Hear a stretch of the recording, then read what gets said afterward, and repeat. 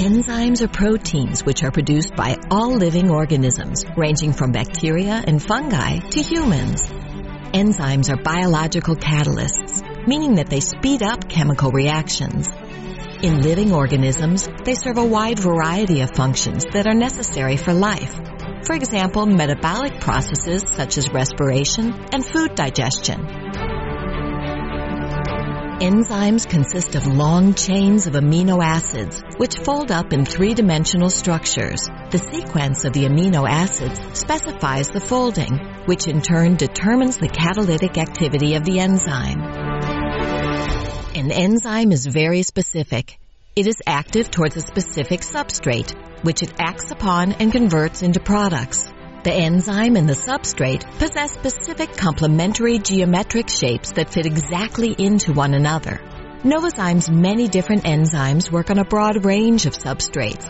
The phytase shown in this example degrades phytic acid. Other enzymes work on, e.g., starch granules, cellulose fibers, lipids. During the enzymatic reaction, the substrate binds to the active site of the enzyme and is then converted into a reaction product, which is released.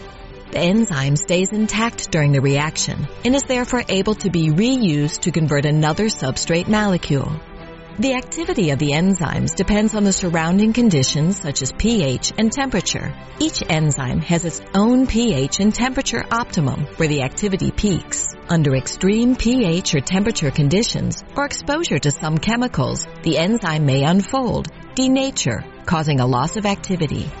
Enzymes have been used in industrial applications for centuries. By modern biotechnology, it is now possible to develop enzymes with properties fitting the specific industry needs.